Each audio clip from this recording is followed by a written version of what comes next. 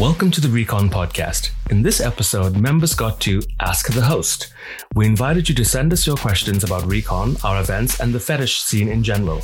Some of the question topics are funny, some are serious issues in the community. At the end of the day, it's all about community and what we are doing to keep it not just surviving, but thriving. Please enjoy the episode.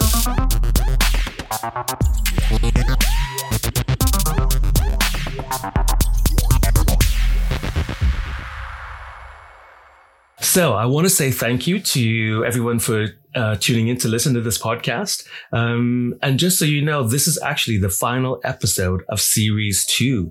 Yes, this is our 24th episode of the Recon Podcast. And on that, I'm absolutely chuffed to sneak in that we've just reached our 100,000th listen to the Recon Podcast. So I'd like to say again, a massive thank you to everyone who's logged in and listened to us. But I would be remiss if I didn't give a special thanks to our season 2 guests, including Regulation Limited, who was our podcast sponsor. Podcast 2 was with Leather Edge and Sadistic Master for Slaves about a Recon love story. We had Leather Oscar talking about Instagram famous lemon meringue pie on Fetish Meets Queer.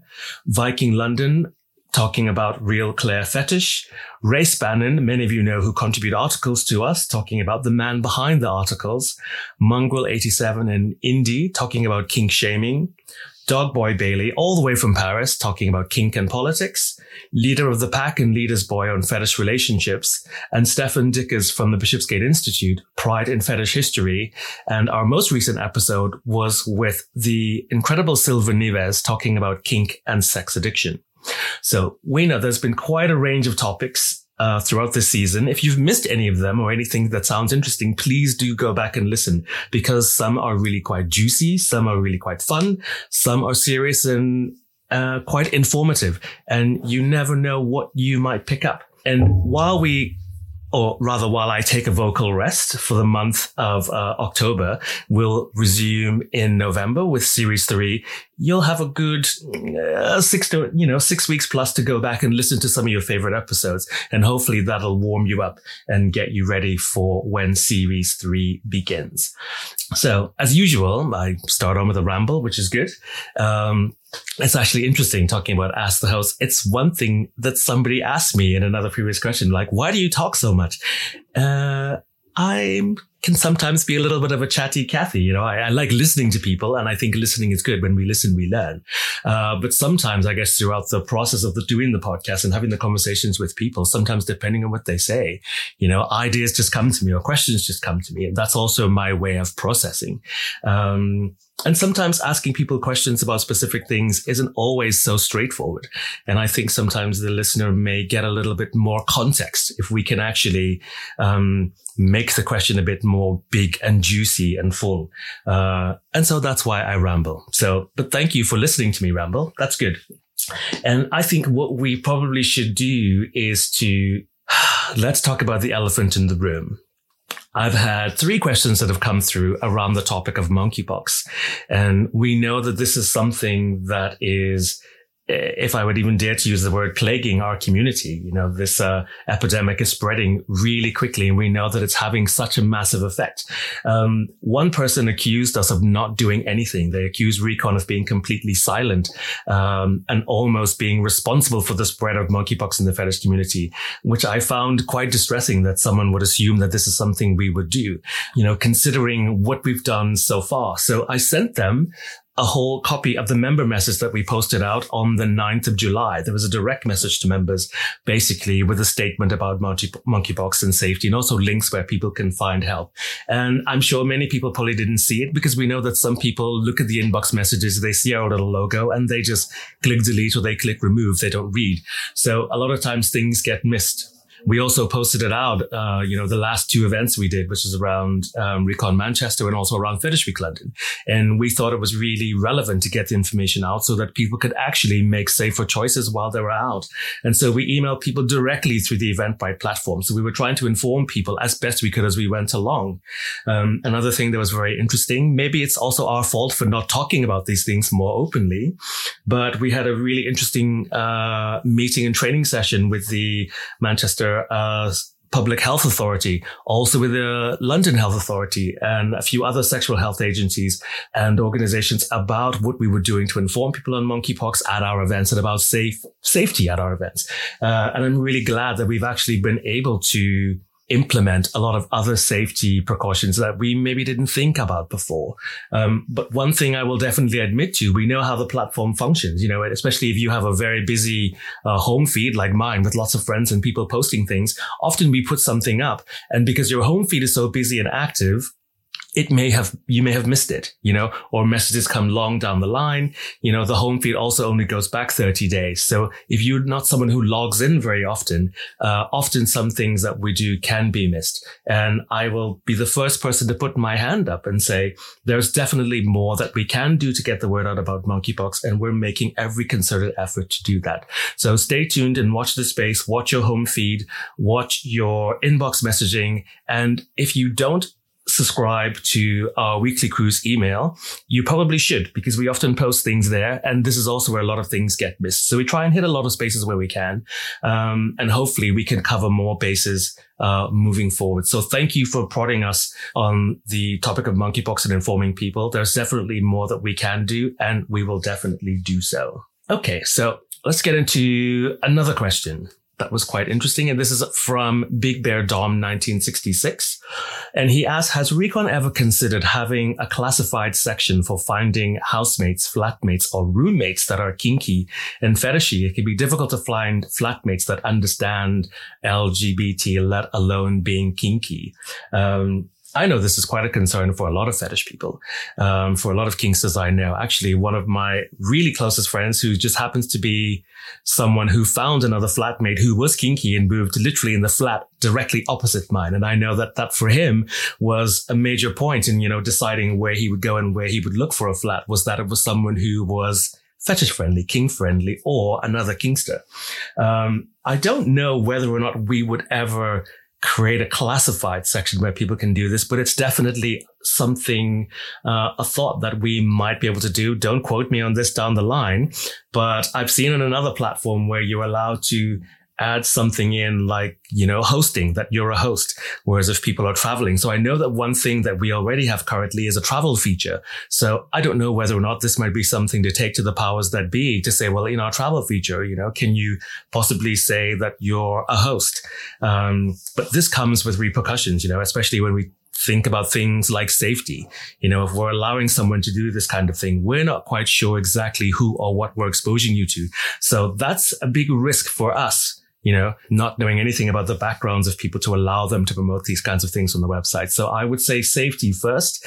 This is not something I think we would implement soon, but it's not something we should not think about at all. So I'll take that one up the chain.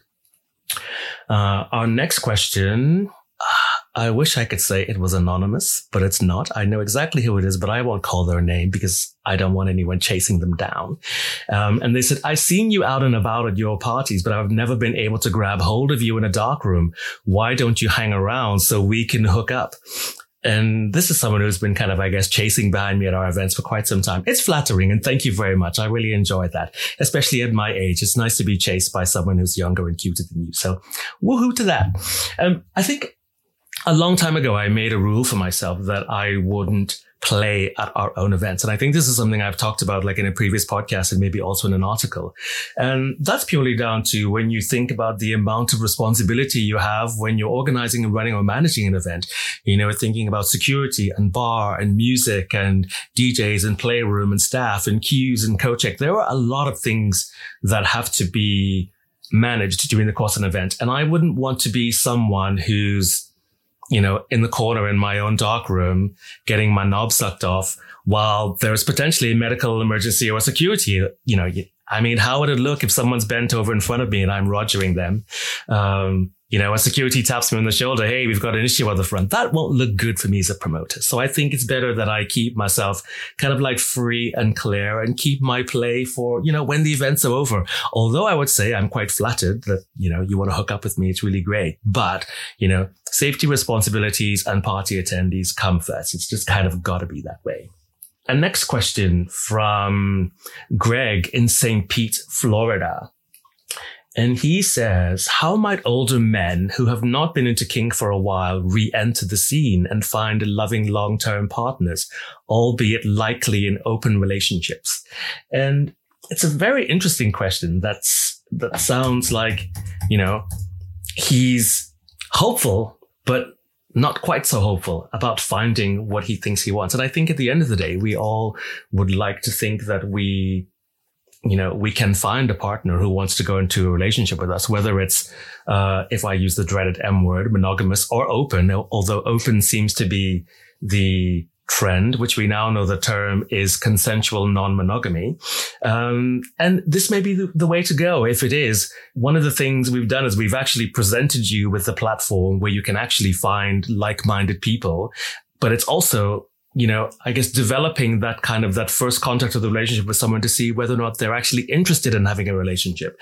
One of the downsides to kink and websites or networks like ours is that we know that so many people they come into it with the urge to explore and experiment.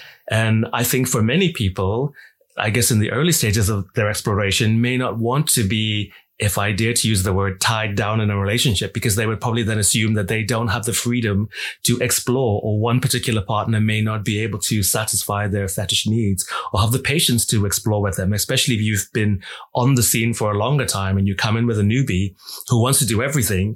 You're not able to do everything as one individual guy. So you're going to have to enter this agreement of having, consensual non-monogamy so that your partner actually has the room to explore and experiment as much as probably you did when you first came onto the scene. I would probably say, don't give up on it, Greg. Some years ago, I just decided that I would also just be single and I was over it and I would just happily enjoy my life and enjoy my fetish as and when I could. And then completely unplanned, some lovely guy from Hamburg snatched me down, and I'm now in a very incredibly amazing relationship, which is a fetish relationship. And it's interesting because I didn't think I wanted one, but I have one. But it's also being able to create the kind of balance that you want. So the relationship is never going to be, amazing right out of the gates. It's always something you're going to have to work on. And especially make sure that when you do meet that person, that you have the discussions about,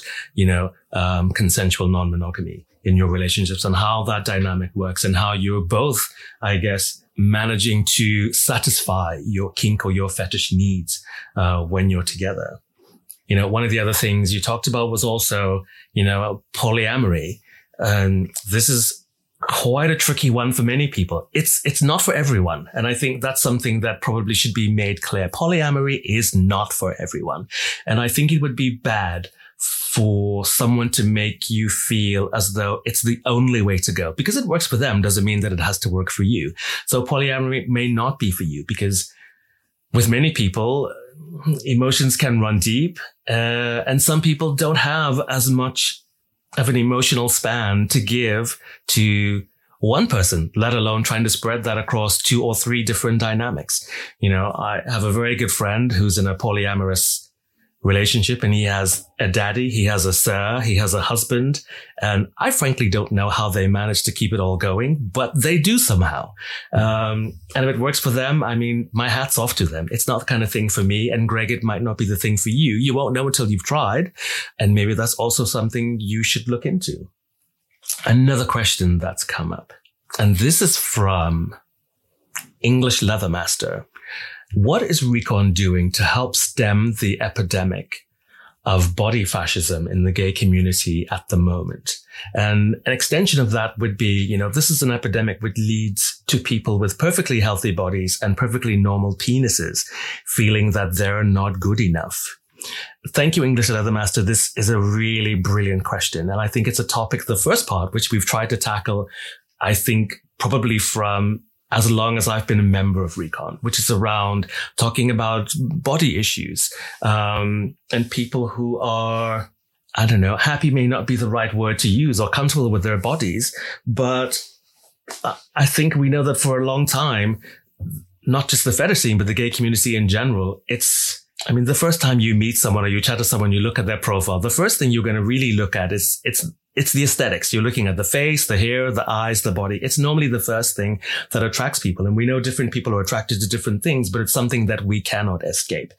One of the things we try to project in our images, I guess from very early on, was also making sure that they were very body positive. So we used different models from different ethnic backgrounds. And over the years, we've used a whole range of different body types, from complete bears to twinks to, muscular guys, guys that may be slightly more slim without muscles at all, completely skinny, guys effeminate.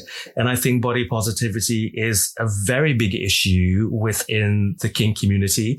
And I know that it's something a lot of people think about, when you want to play with someone. And I don't want to make excuses for anyone, but sometimes body types can be a really big effect on what kind of play, especially when it comes to fetish that you have with someone. I think it may be less of an issue when you talk about a romantic aspect. If you're in love with someone, you love them for who they are, not necessarily for how they look. And that's very different. But when it comes to play and different types of fetishes or types of play, I think body type is something that's quite relevant. We know that sometimes you will see, I've always found it really quite amazing, and it makes my heart flutter a little bit, when I see there's age play, the younger guy with the older guy, and where sometimes the younger guy isn't always the submissive. The younger guy may be, in this instance, the dom. And I think this is an incredible dynamic shift, and also seeing in some instances the skinny twink with the bear, and the bear is the daddy, but the bear may also be the submissive. So in this, the role matters and what they do. I'm sure it completely shifts what their fetish play looks like compared to everybody else's, but they have somehow managed to make it work. And I think there is definitely something that we as a community need to do to keep body positivity at the forefront of our discussions and how we interact with people, even when we're out at events. Sometimes you can see little cliques or little clumps or groups of people chatting together. And very often this may be down to body types. I mean, let's call it what it is. That often happens, but we have to continue breaking that down. And I will say that, we challenge ourselves at Team Recon to actually make sure that we're being body positive with everything that we do. It's definitely something that we consider very, very often. We had the other podcast out, I think in season 1, with James Makings and a few other people. And it was a question that came up, and it was talked about in such a great way. And this is a guy I think that people would probably assume he would have body positive issues, and he doesn't. He's really happy and proud and free, and he's living his best fetish life. And he's actually found it advantageous to be a bigger guy on the scene. So I don't think it's all doom and gloom, and it shouldn't be. And we shouldn't make people feel that it's this way. And when we come to the subject of, the thing that leads people with perfectly healthy bodies and perfectly normal penises feeling that they're not good enough. And when I read this, I sat back and I thought, here we go again, around cock size, and this raises a question, does size really matter? I'm sure many of you will say, yes, it absolutely fucking does. But, to what degree? We always say size isn't everything, but for some people, it is everything. It's the only thing that works for them. But this is a hard one to balance, because if size really does matter, then I guess the question is, what size are we talking about here? Exactly what size are you talking about? They always will say, size isn't everything. As long as you know what to do with your cock, it's great. And there are some guys who, let's say I'm going to have to pick on the fisters. I'm sorry, but not sorry. Fisters, I know that after a time, a cock a normal cock that's 7 inches or 7.5, which I guess is the average size of a gay man's cock, maybe 6, will never work for you, and I have to say that it'll probably never work for the top either. So it's definitely something where we would say in this instance, size really does matter. But I think porn has a lot to answer for. And I think we as a community also shouldn't make people feel as though the only thing that matters about your connection with people is the cock or is the size of the cock, because there are lots of other things that you can actually do and engage in together and still have a good relationship. You can have still a good sexual bonding, very often without penetration. There are lots of things that you can do. So in this instance, I would say size isn't the only thing, but we also maybe need to start thinking about other things we can do beyond just penetrative sex and just focusing solely on, oh my God, I want a cock that's 10 inches. and I'll put it out there. As a black man, I'm not slinging 10 inches. Gotta tell you, I'm not slinging it, but I know what I'm doing. I'll just leave it at that.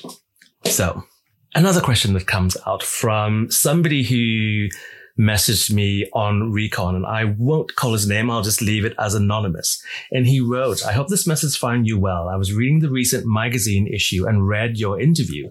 Something stood out to me that I was hoping you'd be willing to discuss further. You said in the interview that you grew up in a strong Christian home, and so that was something you had to reconcile with. I'm curious about what that was like for you. And I think we've spoken to maybe only one or two people before about kink and religion. And I think this is definitely something that needs to be addressed in a future podcast. We have it written in an article where people mention it a lot, but it's not necessarily the sole focus of.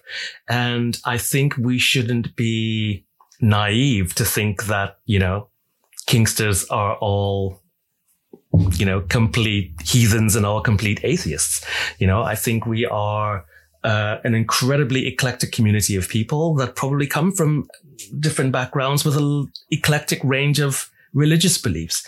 And just because you're a fetishist doesn't mean that you're demonic, or that you're a Satanist, or that your relationship you have with your God, with your believer, with your higher power should be any different. I think this is something that's very individual for a lot of people, and you should try to figure out what your relationship with your higher authority, with your higher power, with your God, what that is for you and how you communicate with him, and whether or not, you put kink at the forefront of your life. If you're going to be at a point of where your kink stands for everything, I think you will probably struggle with this relationship a bit. But it's also finding the balance with this, as we will do with everything else. Because you're a kinkster doesn't mean you should lose your faith, and it doesn't weaken your faith. Your faith is something that's completely separate, but it's finding the balance to make sure, like, at the end of your play or your session, you're not on your knees making the sign of the cross and asking God for forgiveness, for just having smashed some fister's bottom in. This is definitely the wrong way to go about it. I think take a little bit of time by yourself, go for a walk, pray on it, I wrote to this guy that I actually have very deep discussions, and I sometimes even argue. And I refuse to believe that in any way, shape or form, I'm going to be judged solely on my kink play. At the end of the day, if we believe in this higher power, we have to believe that there's much more to them than just judging us for the kind of sex we have. As long as it's sane and consensual and safe, and I think that's fine. But really think about how you balance your relationship and balance your discussions. And I would probably say, begin to think about being a bit easier on yourself. And I think you might find that you may actually enjoy your kink life or your fetish experiences even more than you may have been doing previously. So yeah, take time to reassess your relationship. Think of him like, your best mate, your best pal, how you chat to your best friend. Try to think about making the discussions the same, be on a level playing field. There's no reason that you can't be, That was my approach to it. Okay. I've rambled. I need a glass of water. My throat's getting dry. That was really passionate for me. So let me take a breather for 2 minutes and we'll be right back.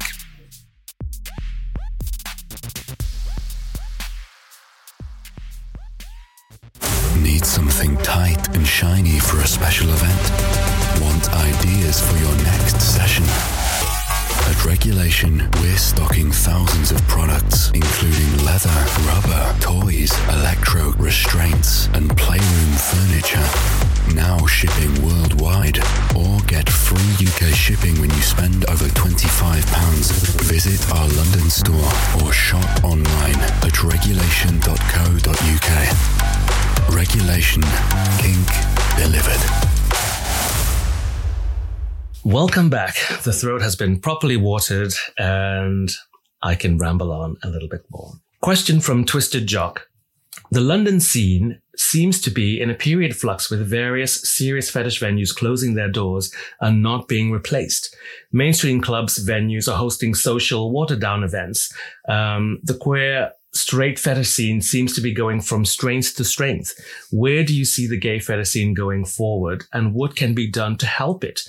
Do you think the old style leather cruise bars like Backstreet is a thing of the past? And this question actually came in to me this morning, and I think it couldn't be more timely.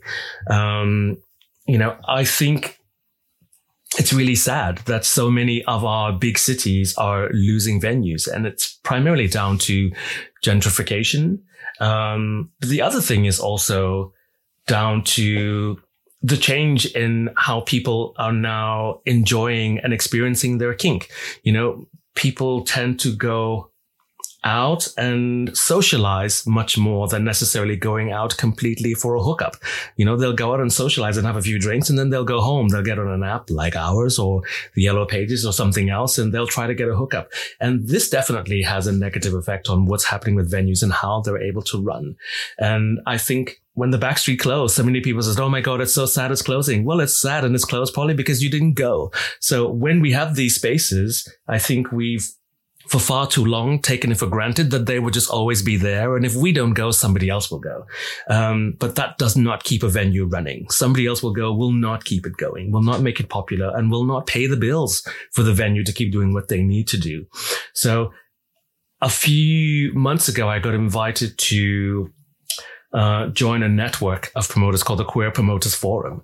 And one thing that came out of the first meeting was about getting people to continue to support their queer spaces. I think it's one of the things we try to do. We always say, like with our app, it's the perfect opportunity for you to meet and chat to the people. But at the same time, we create the events and other things where you can actually take the intangible from the online chat out into real life. And, you then have a touch point experience with someone else. And this is maybe only one way we can support, venues and clubs. But if we had more people coming up and organizing, I think that would be really great. We know it's not easy to do, but it's something to consider. Sometimes instead of just people love a good moan. Good God, you guys love a good bitch. And instead of moaning all the time, sometimes you have to think about how you're going to support and it's not even just traveling somewhere else for an event. It's your own local event in your own city. Your place closes. We know that people will hop on a plane in 5 minutes and they'll jet off to Madrid or Paris or Berlin or somewhere else. And the Backstreet closes and they go, oh my God, our venue's closed. Well, bitch, it closed because you didn't go. So why did you think it would stay open? If people aren't patronizing, if people aren't going, there's only so much, clubs and spaces can do to get people in the door. And the rest of it is really up to us. So if we want the scene to thrive, as I said at the beginning, not just survive, if we want it to thrive, we have to actually support the scene. If we don't support it, it won't happen. It's going to die off. And then we will definitely see, and I won't say it's a bad thing, the fact that, mainstream clubs and queer/fetish nights are starting to become ever so much more popular. And that's because Kinksters, you're not doing it. You're not helping yourselves. Or maybe it could be that you're looking for something else or some other kind of experience when you're out. And I will definitely admit to that because we know how much from our own events and from feedback we get from other people, how much more the social aspect of events is becoming so much more popular. So once again, this is down to people deciding that they rather make their play in the safety of their own homes or the homes of their friends. And so when they're going out, being able to socialize and chat and have a dance and have a drink and meet up with other people in this kind of atmosphere has become a lot more popular. And of course, it's not the same thing that would have been happening in the old traditional venues like Backstreet. So when we think about what venues themselves are doing, venues have to also be prepared to change with the growing trends of the community. So if the community changes and the venues don't change, the venues are going to lose out. So venues, it's not all on the Kinksters. You have your work to do as well. As promoters and organizers, it's one of the things we also try to do is to keep an eye on what's current, what's trending, what are people doing, where they're going. And we know that if we don't change with them, our events are going to die and people won't pitch up.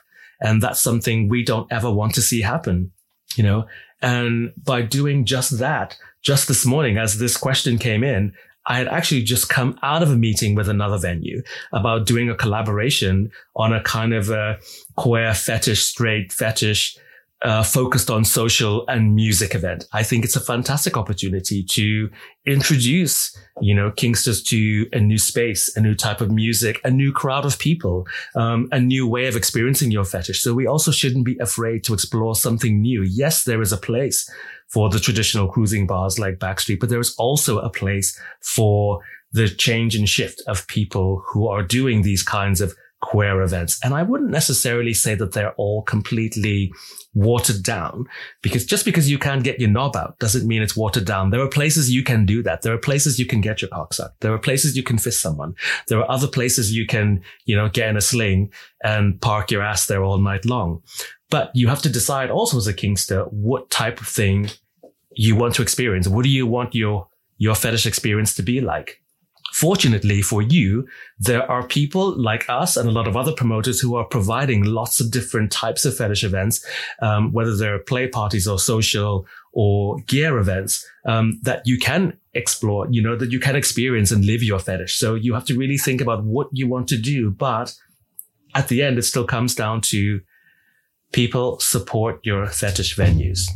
We're losing them really fast. And if we don't go, we will continue to lose them. Whether it's queer, whether it's a play party, whether it's a straight fetish night, why not pop in and see how the other half live? Do it. Support your venues and support other promoters. Don't forget, support us too. Another question that has come from someone else. It's one I can't say that we've been plagued with, but it's one that people have been hammering on with us for quite a while now. And we know that we can't do everything to make everyone happy all the time, but there are sometimes some small things we can do. And the question was, are you guys ever in very big letters going to add ABDL as an interest? And I have to say, this has been a hot in-house topic for quite some time now. If you were, in tune with anything we did over Fetish Week London, we had AB Universe as one of our sponsors for Fetish Week. And also they sponsored the closing party of Fetish Week. So I think it's all been a case of maybe a gradual introduction of bringing it in. We also had them do a presentation at the masterclass event of Fetish Week London about age play. I'm happy to say that the discussion about whether or not we would have it as an interest has turned out to be a very positive one. And I'm happy to say that it is coming. I'm not going to give you a date because I don't want someone to say, you told me October 1st and it didn't happen.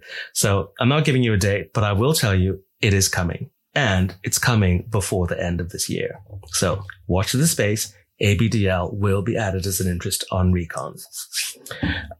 Another question from someone else. Where is the weirdest place you've ever had sex? I mean, it's so generic. I would have loved for people to come up with something that was a bit more meaty and juicy. But then again, this could be kind of juicy because it really made me think about where was the weirdest place I'd ever had sex.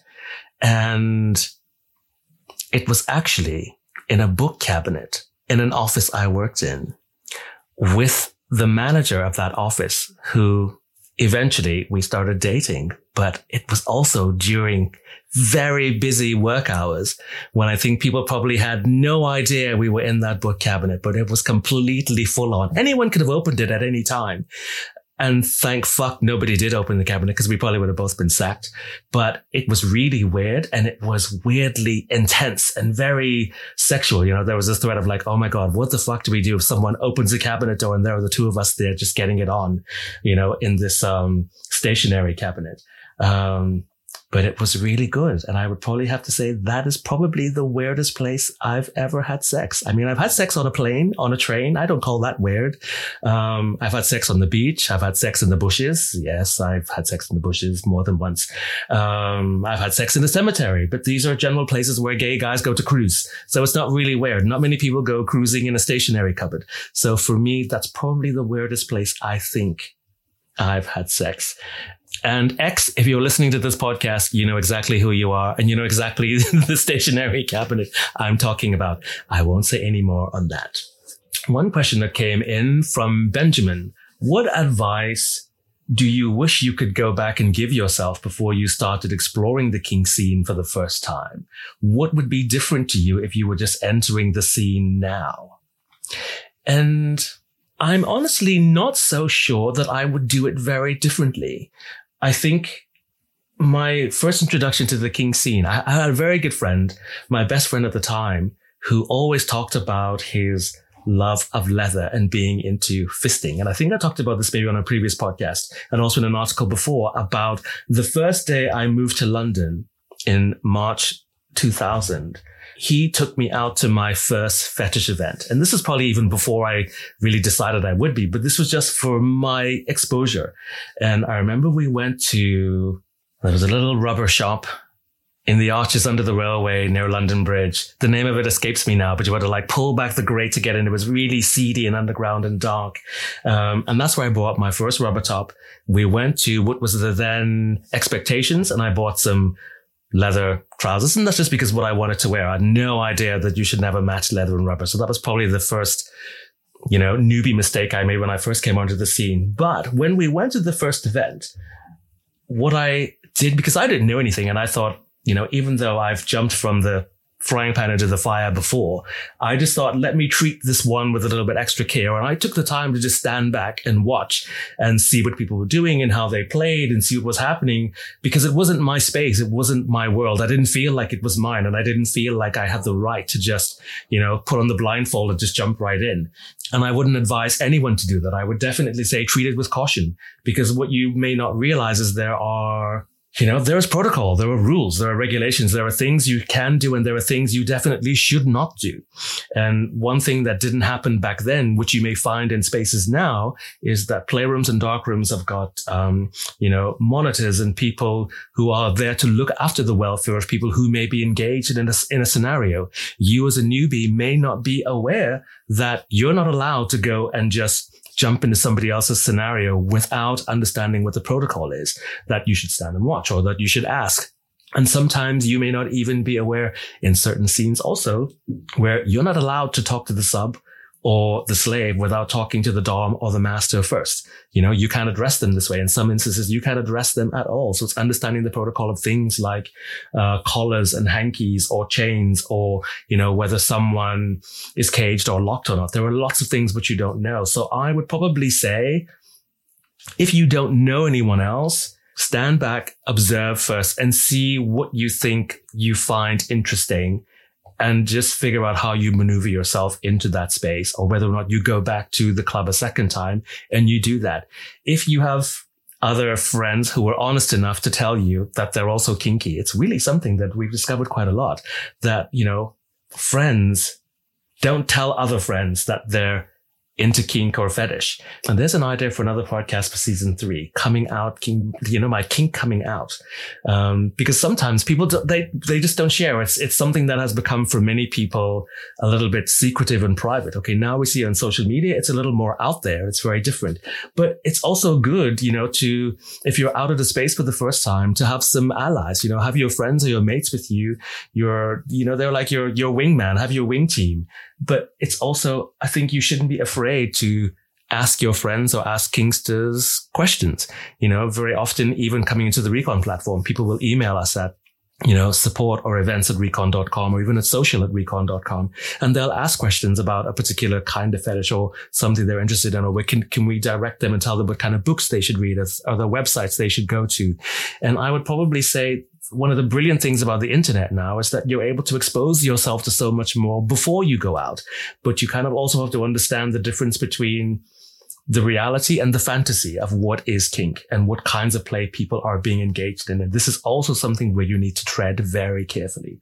When we talk about things like bondage or flogging or sounding, there are so many things which is not for everyone, because they may be related to pain, and your kink may not be about pain. Your kink may be about tickling, maybe about something completely different. So it's really trying to have the initial understanding of what you think you're interested in or what you think you want to explore, and investigate what you think might be the safest way of exploring. So for me, the safest way of beginning to explore was to just stand back and watch. I wanted to understand, to get a good lay of the land. I wanted to suss it all out and understand exactly where I would go, left or right. And this probably comes, my mind works from being a professional dancer, singer, choreographer, a producer for so many years. My mind looks at everything like a stage. And I think about where I am on the stage, how I fit on the stage, where I would be best placed, where I feel the most comfortable. And sometimes it takes a little while to sit back and actually ask yourself this question and suss it out. And don't be afraid to do that. So then again, even if it's at your first event, you're not pressured There's no pressure. There's no rule that says you have to go immediately to the dark room and jump in the piss area or lay in a sling or do something else. There's no rule. Take your time to walk into the space, understand what it is when you're there. If you feel that you're anxious or excited, come out of the space, take a deep breath, find someone who's working at the event and say, hey, I just need a breather for 2 minutes. That was really overwhelming. And you'll be surprised at how people are there to support you and help you, experiencing your first fetish. We want everyone to come in and have a good experience. So don't be afraid to stand back, take a deep breath and go one step at a time. And there was one more question that came through, and I don't know who sent this to me, but I'm sure if I ever find out, I'll probably smack them around. They may enjoy that actually.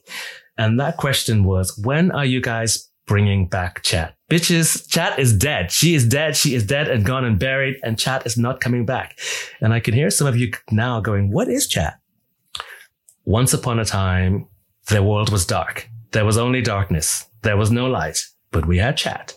And we had a chat feature on the platform, which was used for quite a while, but by a very small group of people. Not as much people used it as we thought would. And so we made the decision after a few years to sunset chat, and all hell broke loose. And I will probably get shot in the head for saying never say never, that it will never come back in some form, but it's definitely not now. But there is no rule that says it won't come back in 5 years' time or something else. As we start to rebuild and redevelop and put out new features on the app or the website, who knows, something around this or some kind of better, something else that's even better than chat may come up. So I say never, but as of now, as it was before, chat, she's dead. She's not coming back. Let it go. And that was our final question on the Ask the Host. I want to say again, thank you to all the people who took the opportunity to write questions in. And once again, also thank you to everyone who has been a guest on season 1 and season 2 of the podcast. Everyone who tuned in to listen to us. That's been really amazing. And after this airs, we're going to take a break for the month of October, and we will be back in November with the first podcast of season 3. So once again, thank you. Continue to do your bit to support community, support your fetish venues, people. Don't forget. And whatever you do, have fun, be safe, keep it sane, keep it consensual. See you soon.